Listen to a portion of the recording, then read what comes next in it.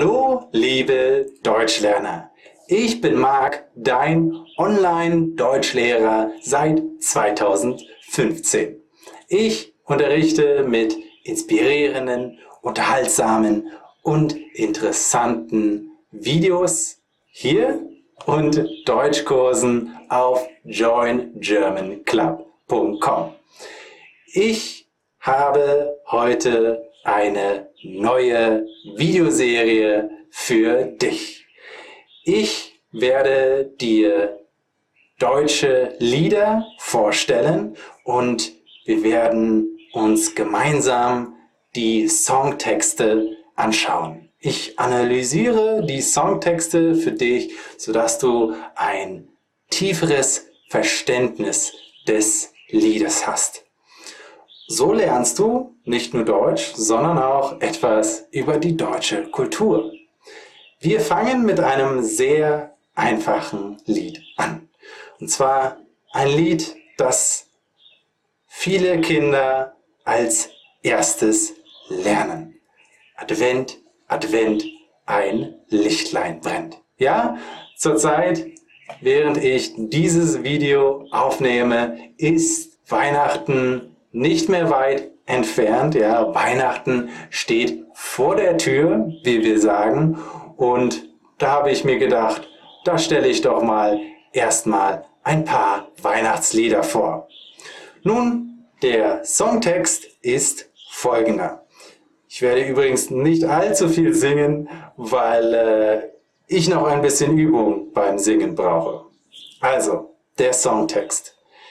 Der Liedtext ist: Advent, Advent, ein Lichtlein brennt. Erst 1, dann 2, dann 3, dann 4, dann steht das Christkind vor der Tür. Was bedeutet das? Nun, wir zünden Kerzen an, wenn wir es kaum erwarten können, bis Weihnachten ist. 4 Kerzen brennen am Sonntag vor Weihnachten.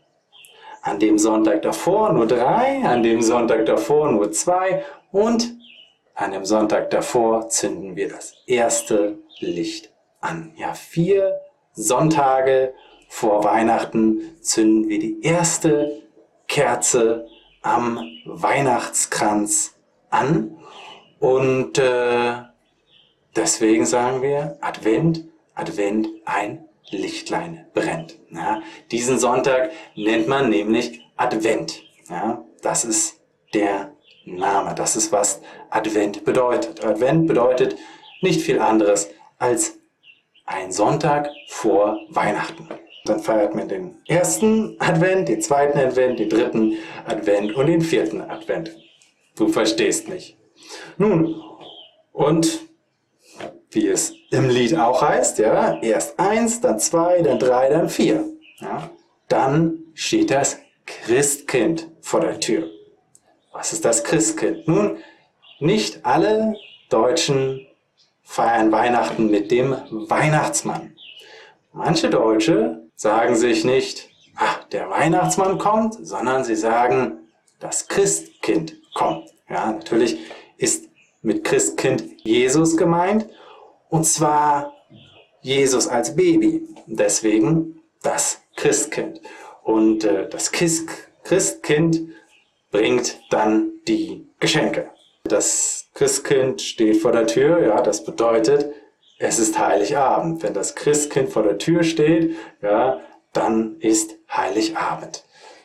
Es gibt auch noch einen Zusatz. Ja, ältere Kinder und Erwachsene singen gerne auch ironisch. Und wenn das 5.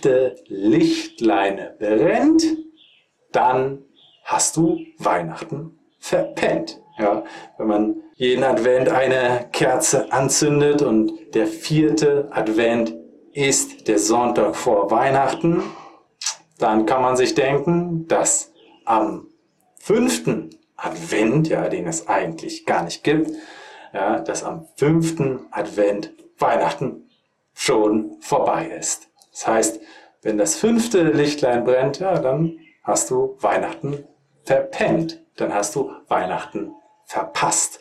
Ja, wenn man etwas verpennt, dann hat man es verpasst, man hat es verschlafen. Ja, pennen ist ein Synonym für schlafen. Das war das kurze Lied Advent, Advent, ein Lichtlein brennt. Vielen Dank fürs Zuschauen. Du kannst meine Deutschkurse unter joingermanclub.com bekommen. Bis dann und bis zum nächsten Mal. Tschüss!